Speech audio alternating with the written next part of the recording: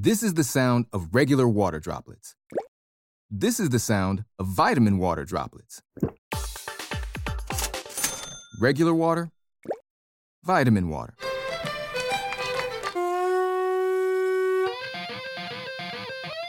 Regular water, vitamin water. Hey, come on now. Vitamin water. It has vitamins, but also parties. Copyright 2020, Glass O.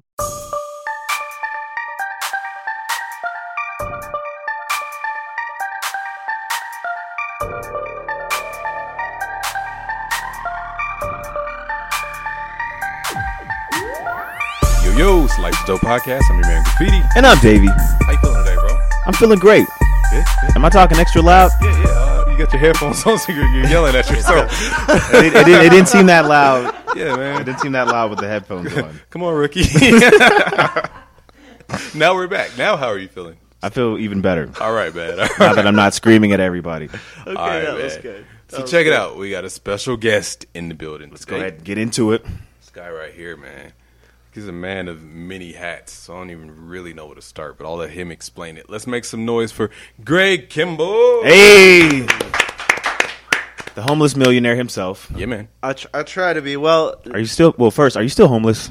no, Okay. I am in fact not homeless. You should just say Okay. yeah, just to make the whole interview awkward. Yeah, you got a couch or something I could get? You know, There you go, bro. we do have a Nap couple couch. couches. So for the people who don't know, who are you and what do you do?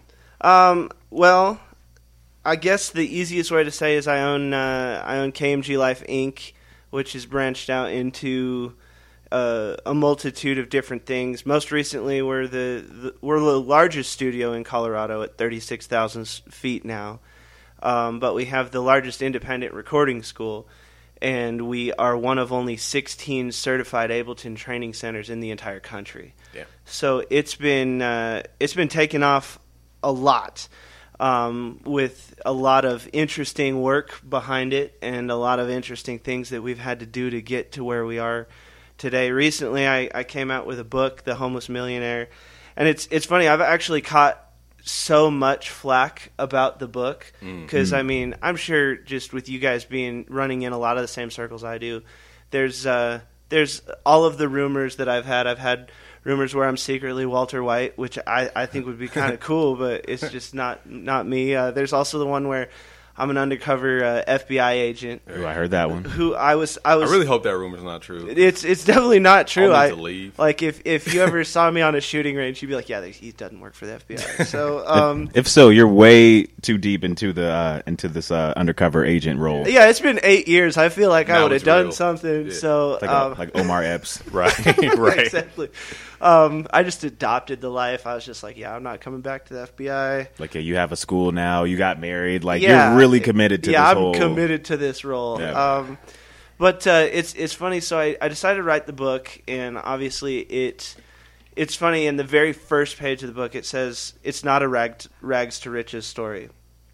It is not a guru book. It's not an I figured it out book. It has everything to do when I was young. I think the only thing, because I made a lot of mistakes, that's I think the only reason that you kind of end up homeless. Mm-hmm. And I was kind of a professional mistake maker, and so I realized that the only way to get yourself out of that situation is to have $1 million dream. And at that time, I decided to, like little things, I was like, well, I'm just going to start liking scotch because I see rich people like scotch. Oh. And so that's the whole reason why I started liking scotch, because truth be told, the first, 100 times I drank scotch, I was like, this is awful. Shit's awful. I was not a fan. Not too bad. And then all of a sudden, after I had been kind of running in those circles, and then I was this young 25-year-old kid, and I'm hanging out at the bar, and I'd order a scotch. Now, immediately, I would be able to talk because there's a social aspect that comes with scotch. There's a social aspect that comes with golf. And there's a social aspect that comes with these things. And I was fortunate enough to learn early on that I needed to needed to have some sort of $1 million dream to stretch myself, to get myself out of the circumstance. Right.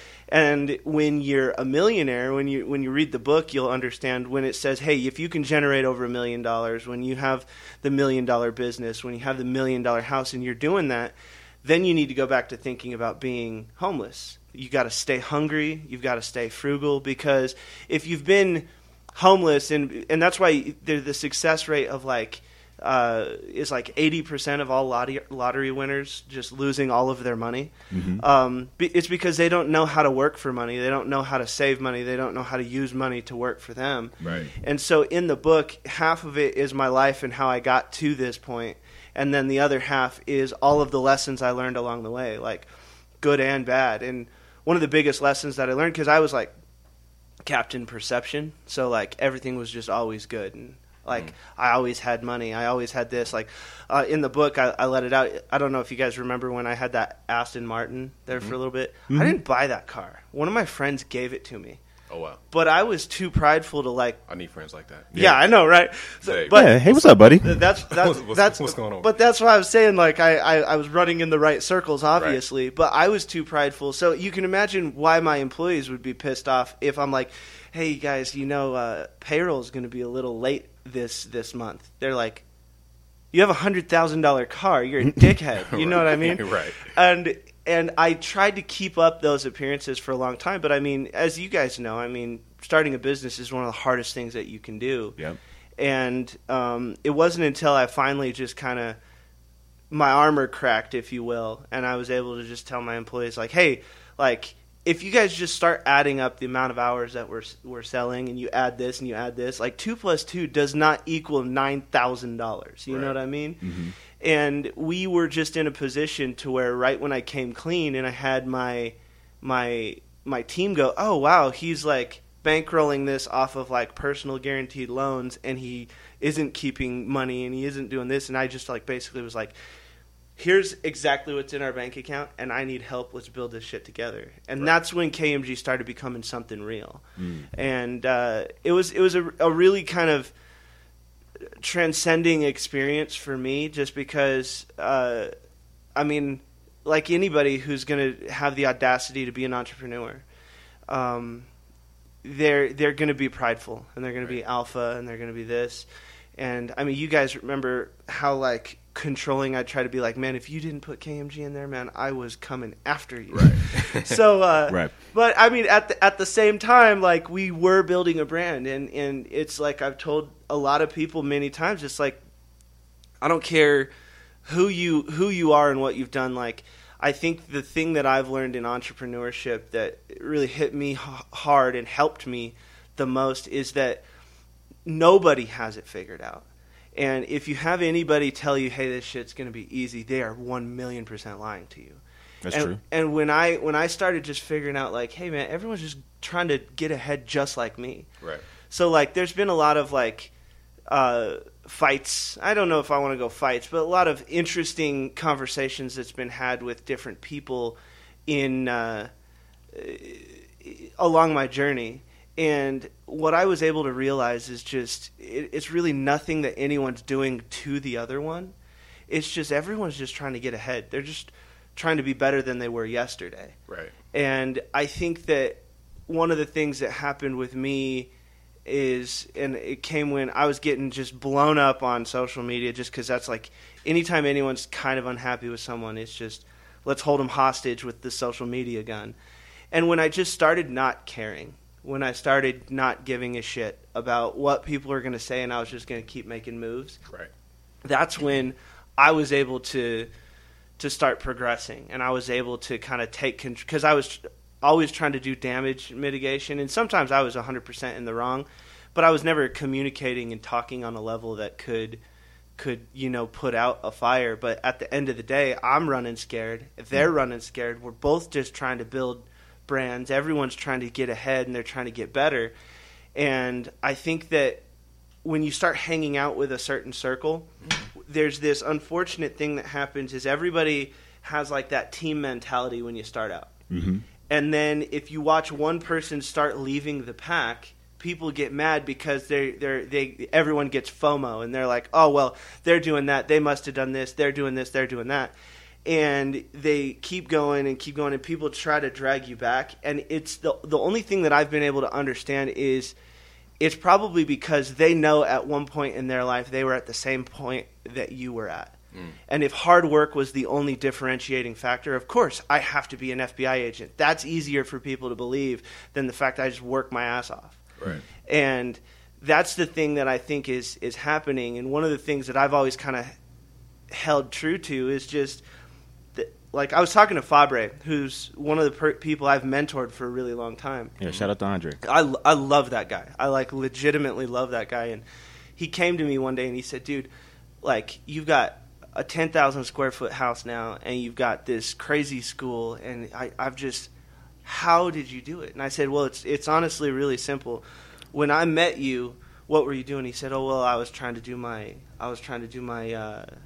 artist thing. Right. And then a year after that, he was managing a call center. And then a year after that, he was, I think, at a different call center. And a year after that, he was managing these, like, vending machine type things. And a year after that, he was doing all of this stuff. And this was kind of the big thing when we were having this conversation that had him just quit his job and go full tilt into the late night crew. Mm-hmm.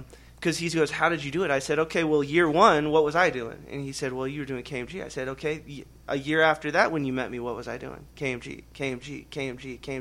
It's like that scene from Remember the Titans when he says, I'm like Novocaine. I'm just going to keep doing it until it works. Right. And that's what I've done. Is my only difference is I didn't quit, and I persevered.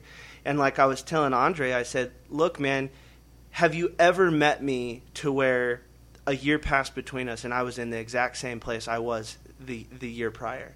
And he said, no, you're always moving forward. And that's why I said I might walk slowly sometimes for people, because maybe I'm a little bit more optimistic than realistic. So I think that a huge payday, or we're going to get a something, or we're going to get a this, and it doesn't come nearly as fast as I say. But I might walk slowly, but I don't walk backwards. I'm always growing. And it was funny when I talked to Fabre about that. Is he goes, well, I'm going to take a chance on myself. I said, man, if anyone should do it, it's you. Like you've got that mind and you can do it. And I mean, I'm so damn proud of that kid. It's unbelievable. And it's just, I think now that I'm a little older, because I mean, when I came here, I mean, I was homeless. Like, Kayla's been homeless with me. Yeah. And when we went through all of those different things and we tried to find our way, half of it was me trying to Talking the mic. Half of it, sorry about that. Half of it was me trying to. Hello, is that better? Yep. Half of it was me kind of battling, like the same thing that a lot of people are battling is the broken home, and I mean my parents were they split up when I was 13, and I immediately went to live with my brother, who was extremely abusive to me. And then my dad had to come save me, and I was homeschooled for a while. And then he married this girl that I think was just the reincarnation of Satan. And then, Aren't they all? Yeah, dude, yeah. And so, Dave said that. And so then my mom comes and saves me. But then we live in the back of a laundromat for a while. Then we live in a pop-up camper. And so me and my mom were homeless for a while. So it's this reoccurring theme. And my mom always told me two things. She said, look, man, I'm not going to let you ever go hungry. And we got to just keep on rolling. So one of the things we're doing now is we're going to start a 501(c), just because realizing that kind of the huge difference for me was when I found knowledge and I got access to realistically audiobooks. In the last 8 years, I've read over 1,000 books. Yeah. And it's the application of that knowledge is what's really changed my life. And so with being the Homeless Millionaire, because everyone just kind of missed the point. Everyone was just like, oh, well, you hate homeless people, or you're trying to do a rags to riches, or it's a get-rich-quick scheme. I'm like, man, I'm only just trying to share my story. Right. But kind of our next phase that we've always had was we're going to start a nonprofit that is we're already working with a few publishers who are going to donate their publications to the center, and we want to invite literally any homeless person who just wants knowledge and wants to get better and wants to be around other people who want to get better, because I think that instead of giving them something, we want to work out something with maybe one of the local grocery stores. If they get through, say, 5 books a month or something, and then they can just take a quick little survey, so where we know that they actually read them, Right. then we give them like $100 King Soopers card so that they can eat off of getting knowledge. Right. That's dope. And it's just, I mean, as humanity is progressing, I think that we're becoming more and more fishbowled, and that's why in my advertising company, one of the biggest things that I say in a world where everyone's connected, mm-hmm. no one's actually connecting. Mm. And that's why in this day and age, especially when we're looking at all of these younger kids who are at our school, I mean, human contact and making eye contact and looking at someone in the same room as they are is actually kind of strange for them. Yeah. They don't know what that means. They're like, whoa. But the thing is right when you break through that barrier and you actually make a connection with someone, all of a sudden something opens up with them where you understand what it is because it's called making a friend, building a relationship. But they don't understand it yet. Right. So they latch onto you so much more than normal to the point where you're like, whoa, like all I did was say hi or how are you? Or, right. Is everything good? Or let me help you with a problem. Human interaction. Exactly. And so I think that now with where we're going as a society, if we go out of our way to that was me.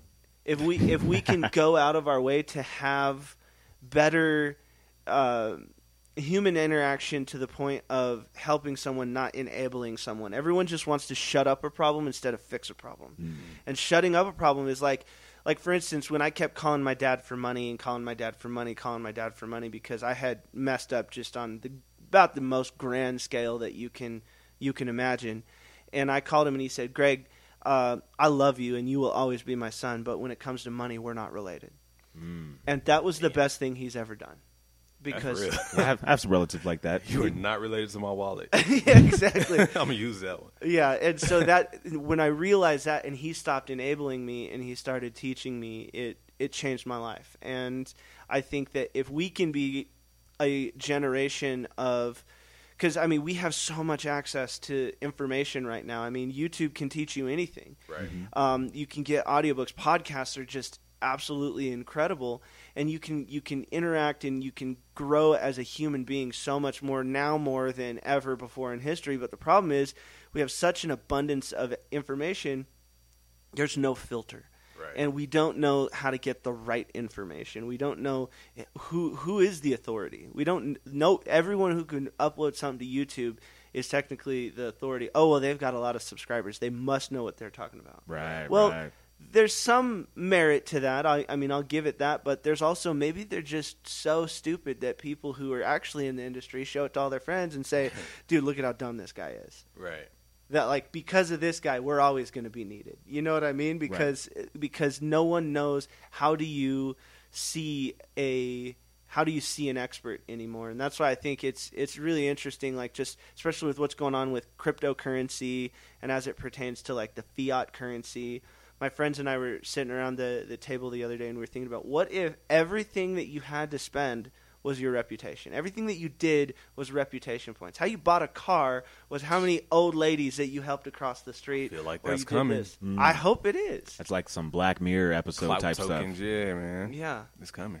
Yeah. Well, y'all keep liking us then, because I'm trying to be rich out here. Keep following us. Yeah. All right, man, so that was deep. Let's rewind a little bit. Yeah, we went into a lot of the controversy, the rumors. Yeah. Let's talk about KMG in general. There was a point in time, like KMG is a monster now, but specifically in like the hip hop genre, locally, like if you weren't recording at KMG, it's like, man, like you gotta record at KMG. Yeah. Like, right. You know, like you weren't an artist if you weren't recording at KMG. What was, for one, the inspiration and motivation to even start KMG? And then kind of just the journey throughout that early process. The early process, I mean, honestly, music is in every fiber of my being. And I mean, I sing R&B music, so I've always been a singer. I've always been someone who wants to help out just music be heard, specifically R&B, honestly, because we've got a lot of people out here right now who like are calling R&B music, and I'm like, that is not R&B music. Maybe it's because I actually really like soul music. Like there's a big difference, but it's just the sounds change over the years. Well, Yeah. Oh, absolutely, it's huge. And I remember getting into an argument with someone. I can't remember who it was, but I got into an argument with them about the lead singer, because the lead singer of Boyz II Men is like my favorite singer on the planet, which is Wanya Morris.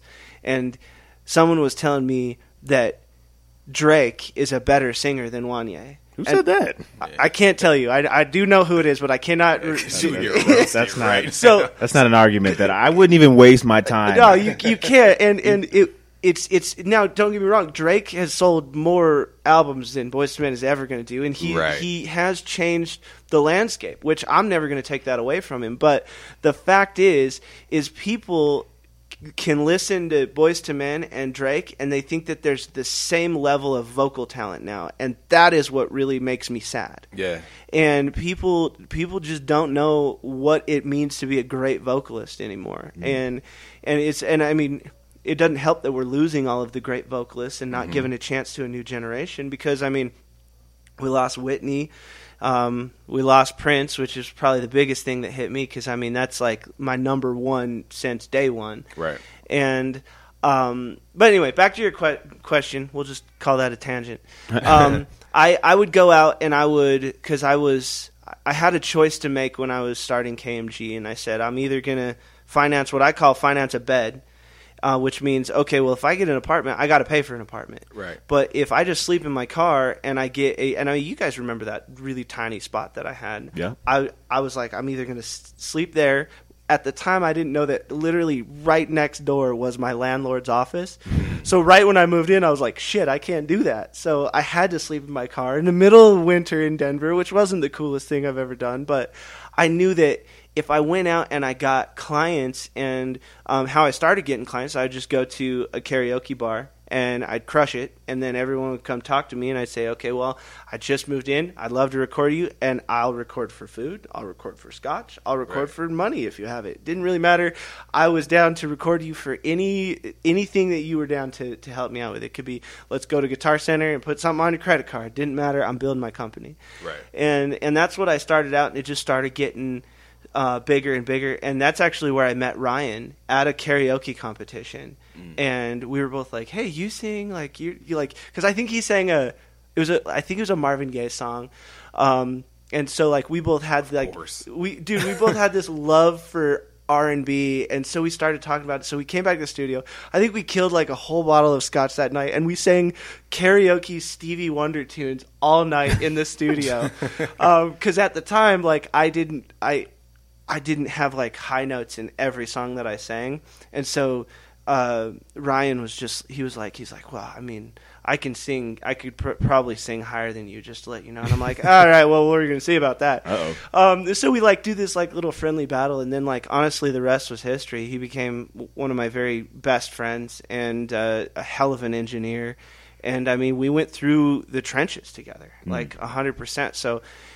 Finding him was definitely a blessing. Right after Ryan came into my life, that's when Kayla came into my life, and we really were like the three musketeers trying to brave the insane thing called let's start a studio with no money, no gear, and we didn't know anybody. Right. So it was very, very interesting. It worked. It did work. It did work. So on a singing tangent, where did you get your voice and your skills from? Like, how did you cultivate that style? Because you can actually sing very Your well. soul, Greg. Where'd you get your soul? Honestly, like the runs, the falsettos, like everything. Like I've just listened, like honestly, since I was a little kid, I listened to gospel music kind of constantly. Daryl Coley is one of like the biggest influences. I listened to a lot of Smokey Norfolk. I mean, it's just, and then it was funny because I went to a high school called Wickenburg, Arizona. It sounds as strange, or it is as strange as it sounds. And I think I was one of 3 guys in a choir of 70. Oh wow! And so, but they were all listening to like hill songs at church, and I'm listening to like gospel music anytime I can. So I'd bring that into choir. I'd be like, guys, check this choir out. And they're like, it's not that good. I'm like, what are you talking about? Like, listen to it. And so I've always had that affinity. My dad actually, he was a Nashville musician. He has a doctorate in paleontology. Oh, wow. And my grandfather has a doctorate in psychology. I'm actually named after him. He went to Duke, or he taught at Duke University for 40 years. Okay. So if people like the Tar Heels, I can't really fuck with you. But so I came from like a really like high-end academia, and then when I like told my grandfather, I was like, I want to go to audio school, and he was like, no, and he literally donated my whole college fund to Duke, and he said, I'll co-sign the loan, but I'm not paying for a penny of it. It was really interesting, and because everyone on that side, my dad's family all has their doctorates, and it's just been an interesting thing where I said I want to take this path because my dad, he plays bluegrass music, and like he can rip up anything with strings. If it's a banjo, a fiddle, a guitar, a bass, doesn't matter, he's gonna destroy it. And he always wanted to do music, but his dad definitely didn't want him on that path, and they didn't want me on that path because I asked my dad, I said, well, I think I'm a pretty good singer, can I do that? And he says, okay, well, sing me a song. And so I sang him a song. I'm pretty sure it was probably an NSYNC song or something. I don't know. So maybe that's why he gave this specific answer. But I sing him this song, and I said, on a scale from 1 to 10, Dad, what do you think I'm at? And he goes, hey, you're about a 2. And I mean, this is a guy who I've seen win countless competitions, and he plays in all the session players with in Nashville. And so when he said that, like, I quit singing for like a year. Oh, I was just I was like, I need to find a new path. But music just kept it's like the best way. Someone was asking me the other day, they said, what is it like to be a true musician? What is it like? And I was like, what an interesting question. But I realized that the best way to respond to that is it's an addiction. It truly is. The same way that you're going to see someone freak out if they can't, say, do cocaine. Like, musicians are the same creatures. It's activating the same parts of our brain.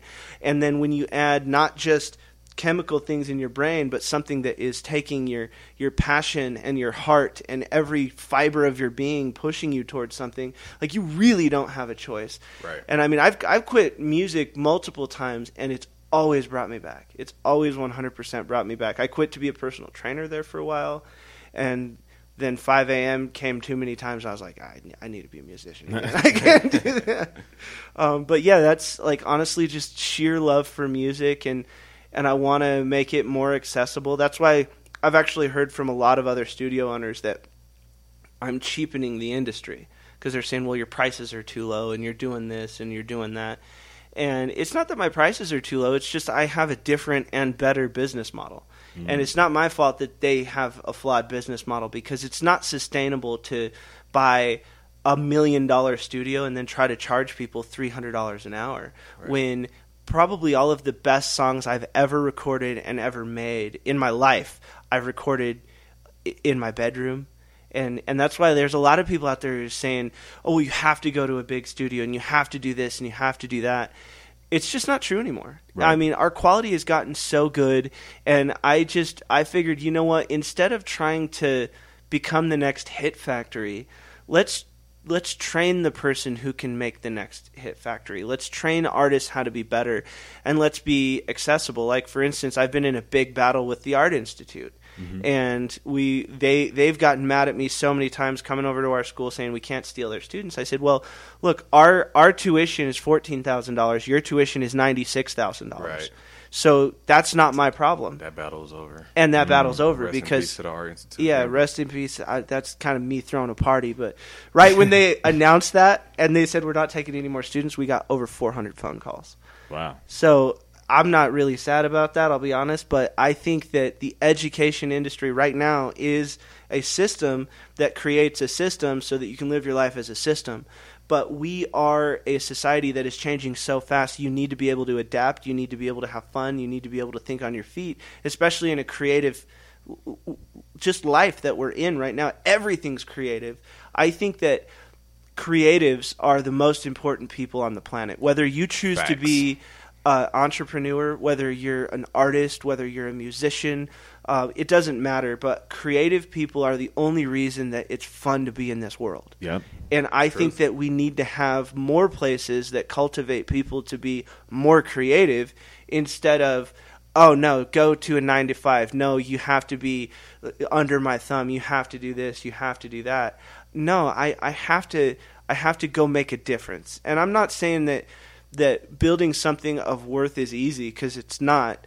And hard work is still very prevalent. And you don't have to trick yourself and go, I love hard work. Because if you love hard work, that's weird. Hard work it needs to happen, but there's people out there who are just like, oh, I work and I do this and I don't care and I'm just always working. It's just, dude, just like, are you happy? Like, I'd rather hear about all the things that you're excited about than that you work all the time. Should be to work less. Yeah, exactly. Yeah. The goal should just, and that's why, like, my goal is I wake up, like, I have a rule for myself. I have to awake with a purpose, and I am not allowed to get in my bed and put my pillow down until I feel accomplished. And at the end of the day, the only thing that you can hope is that because you walked on the planet, that the world's just a little bit better place. Right. And by that definition, that just means you've got to make a difference. And if you don't know how to make a difference in your life, go try to make a difference in someone else's life, and I guarantee you it'll start making a difference in yours. It's fulfilling. Yeah. And I think, and you brought up a really good point about the business model and the new way of doing business, and I've started noticing that with a lot more, I would say, new entrepreneurs, is the model is shifting from, instead of like trying to just bleed the individual consumer dry, it seems to be more directed at the larger bag, for example, like government contracts, or being able to get into the corporate sponsorships, or absolutely. There seems to be entities that have lots of money that you can actually make more by partnering with them, or doing the necessities of being able to, whether it's through sponsorship or whether it's through contracts. So would you like to talk about that model a little bit? Absolutely. So one of the things, because I used to be very much like the guy who would go out there kind of constantly and have something to say and have something to sell, for sure.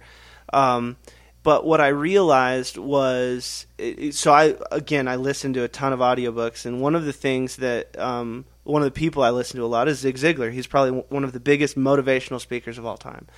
And he said, if you go out there to find a friend, you're not going to find anybody. But if you go out there to be a friend, you're going to have friends forever. And I think business is the same way. Whereas I used to go in and I would hammer something like through, and maybe it's not the best thing that I've ever done in my life, and I would kind of not hammer something through, maybe steamroll people. I definitely had that reputation, and say, oh well, we're KMG, or we're this, or we're that, until we got big enough to where I started getting that done to me. And guess what? That's not fun.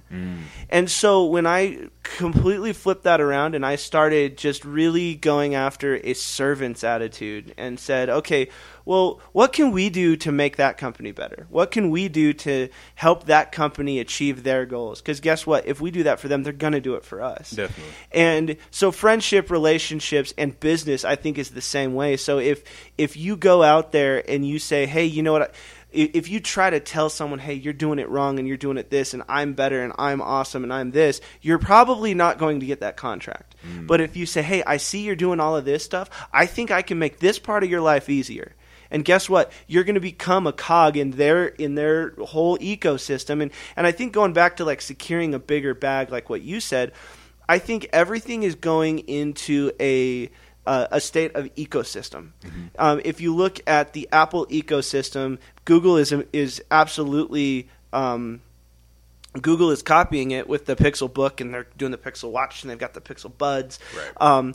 And I mean, full disclosure, I went ahead and just joined both ecosystems because I couldn't decide. Okay. And He said full disclosure. Light flex. Right. but the thing is I think that the ecosystem mentality is prevalent because, I mean, think about it. The watch, instead of it being an heirloom that's passed down from generation to generation now, I mean, this is a Series 3. Right when the Series 4 comes out, I'm going to buy it. Right. And then what is this one? I mean, maybe I'll give it away. It'll probably just end up in a drawer somewhere. So we're living in a disposable age, and the reason why that's actually a good thing is because everybody wants to be on the bleeding edge of technology, not the cutting edge anymore. Right. Everyone wants the new thing and the new widget or the new way that it's going to interact with your environment. And the only reason for, if you're going to spend $300 or $400 on a watch, the only reason to buy a new one is if it's going to keep enhancing your life and making it more efficient.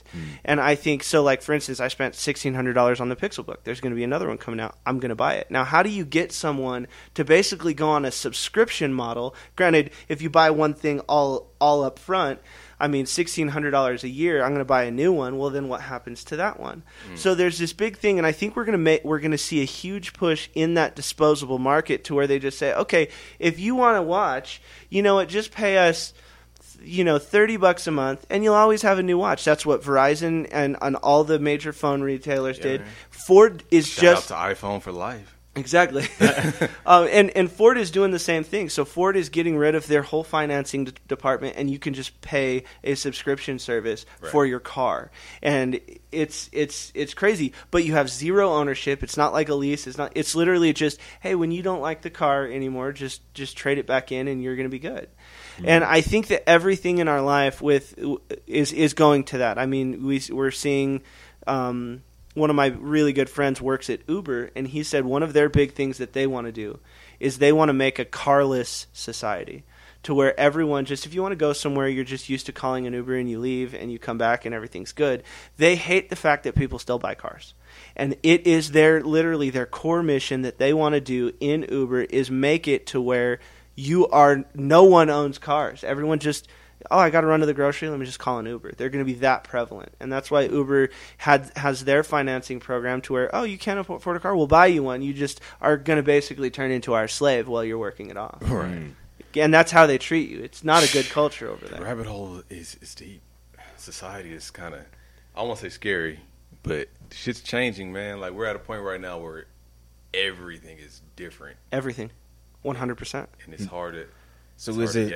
So I guess from a business perspective, is it better to? I know it's easier to make money from the subscription model, but as a consumer, would it be better to give up ownership? It depends on what you're buying. I think that we're going to live in the land of both, but I think Steve Jobs hit the nail on the head because there is so many things that are free out there. YouTube. The only way to compete with free is to make it easy. People are lazy, and you cannot underestimate their capacity for wanting to not do anything. Right. That's just the way it is. And, I mean, so you have to find a way to make it more accessible and easy for them so that they can actually consume your product very easily. And you know what? People will pay to consume your product if it's easier than getting the free one. I mean, remember when all the torrent things were just so prevalent and so huge? And the music industry was basically dead. And that's why I think it's hilarious that artists and the publishing houses, the distribution centers, everyone in the music game is, Apple's this, and I put in all this hard work and you're selling it for 99 cents. I think that's complete bullshit because, number one, he saved the music industry, right. And I completely believe that. Number two, they are the ones who tried to manipulate and destroy their relationships with the artists and didn't give them what they were. So when you have someone like Michael Jackson and and they give him $500,000 to make Thriller, that's freaking awesome. Right. I commend you. Cool. You know what? We should probably pay more than 99 cents for those kinds of songs. But now the average budget that Atlantic, Universal, all these people will give out to up-and-coming artists is $50,000 to $100,000, including what they get as a bonus. Wow. So you tell me, you know what? I think that if, 500,000 people buy a 99-cent song, I feel like they got a pretty good ROI on it. Yeah. It's not my fault that they want 10,000 times on their money instead of just, like 500 times on their money. Right. But they still make money, and it's ridiculous for people to still be getting the checks. Like a fun fact about Bruno Mars is he was shelved by Atlantic for a really long time.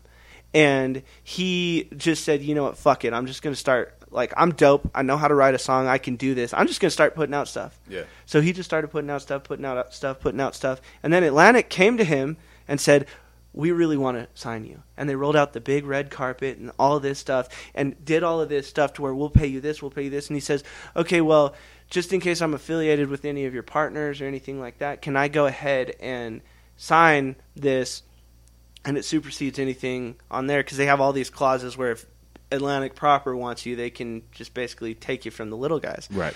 And he already knows he's signed to them. And they say, okay, yeah, for sure. And they had him on like a 6 or 7 year deal. I think it was like a 4-year deal with like 3 options.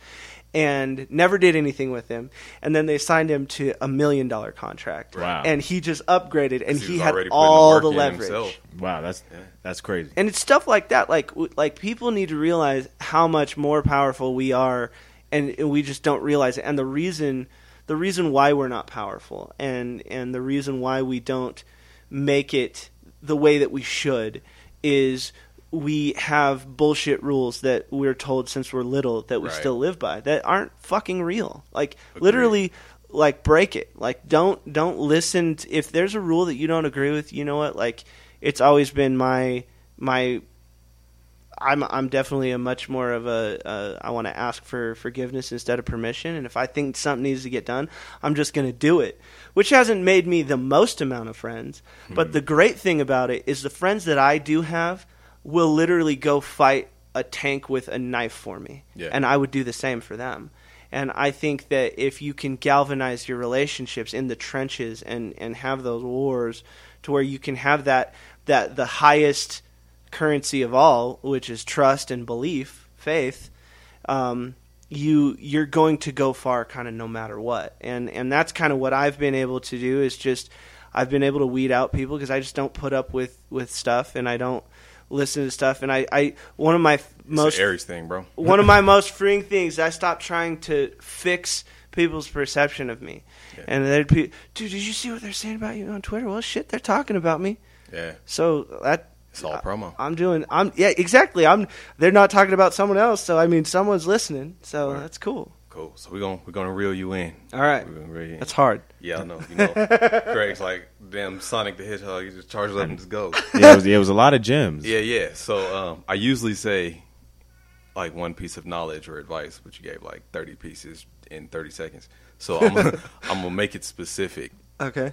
One piece of knowledge or advice that you would give to that next entrepreneur, someone that wants to start a business or someone that just wants to move forward and doesn't know how, what would that be?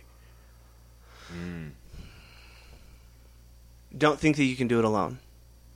Don't think that you can do it alone, and don't think that you can control people.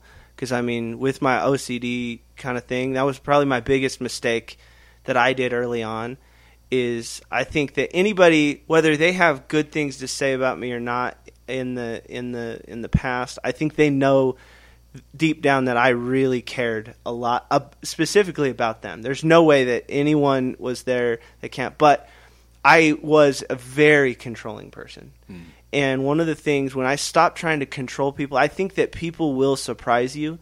And if you trust them, and when you throw them in the deep end, you know what? Most people are pretty good swimmers. And if you trust that you've got a team that can jump in the deep end together, you guys can really accomplish great things. You don't always have to be the tip of the sword. The handle is what points where the tip goes. So it's actually a lot cooler to be the handle, because then you can wield the sword. And I think stop trying to control and learn to really trust, because I didn't have a whole lot of trust when I started my business. And when I finally took off my mask of just, hey, everything's all right, I'm freaking Superman, everything's great, check out my Aston Martin, yada, yada, yada. When I was just like, hey, pretty much all of that is bullshit. I'm scared shitless and I need some help. Right. If you guys aren't too pissed at me, can we maybe take another run at this? that was when I finally got my team. So trust early, trust often. Yes, you're gonna get burned if you trust, but if you trust, sooner or later you get the right people, and you guys are going to be able to do anything, because great people go great places. It's just math. Right. Dope. So as far as how can people follow you, social media, how can people check out the book, how can they pick up The Homeless Millionaire, and how can they get more information on KMG, the studio, the academy? So studio and academy is just kmglife.com or denvermusic.com or like 3,000 other websites that I have it automatically directed to. Because that's another thing. If you're going to go out there and make a website, like literally buy as many as you can that are even kind of close to it, and then just do redirects. I wish I would have done that sooner.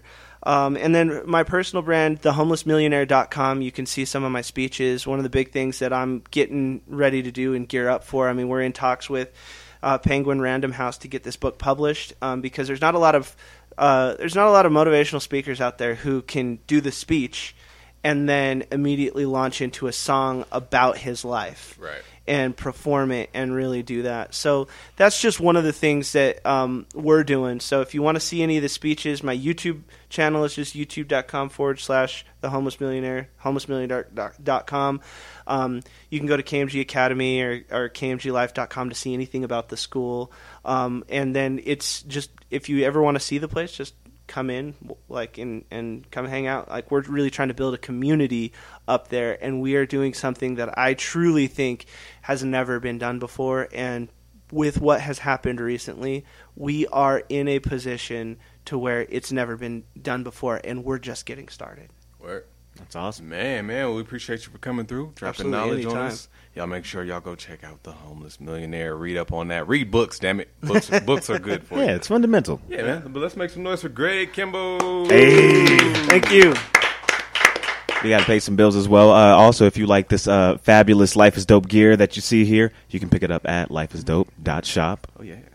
Also, shout out to Mez Brands as well. You can also check them out at mezbrands.com. If you consume, it's a very good product. And then also make sure that you are 21. Hold up, pause real quick. Because every time we do our pay our bills moment, everybody, they're like, why you guys put on your commercial voices when you do that? Because it is a commercial. Because we're trying to get the bag. What are you talking about? But we got to be more organic. So let's be organic for the people. No, we're selling you stuff. Mez is good. It's good product. They got vape pens, man. They got 4 different flavors, and they just changed the up-tempo flavor from cinnamon to mixed berries. Oh, okay. And it's fire. Okay. So if you like actually having a wonderful taste when you get high, that's probably one you want to switch to. Yeah, we got some fire shit on lifeisdope.shop. Yeah. What else we got, man? We got more events coming up.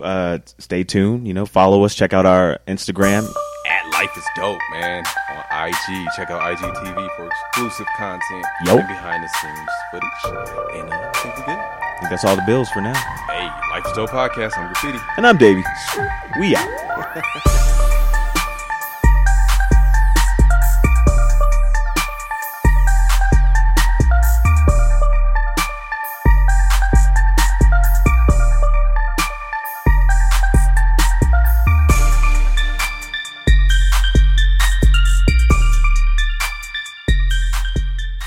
This is a Sprite. And it tastes exactly like it sounds. That first hit of cool, crisp refreshment on your tongue, followed by that familiar chorus we all know by heart. Sprite, thirst for yours.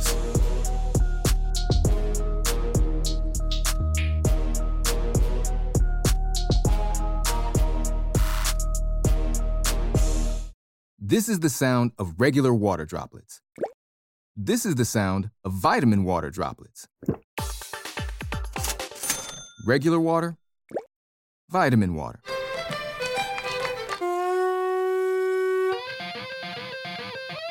Regular water, vitamin water. Hey, come on now. Vitamin water. It has vitamins, but also parties. Copyright 2020, Glasso.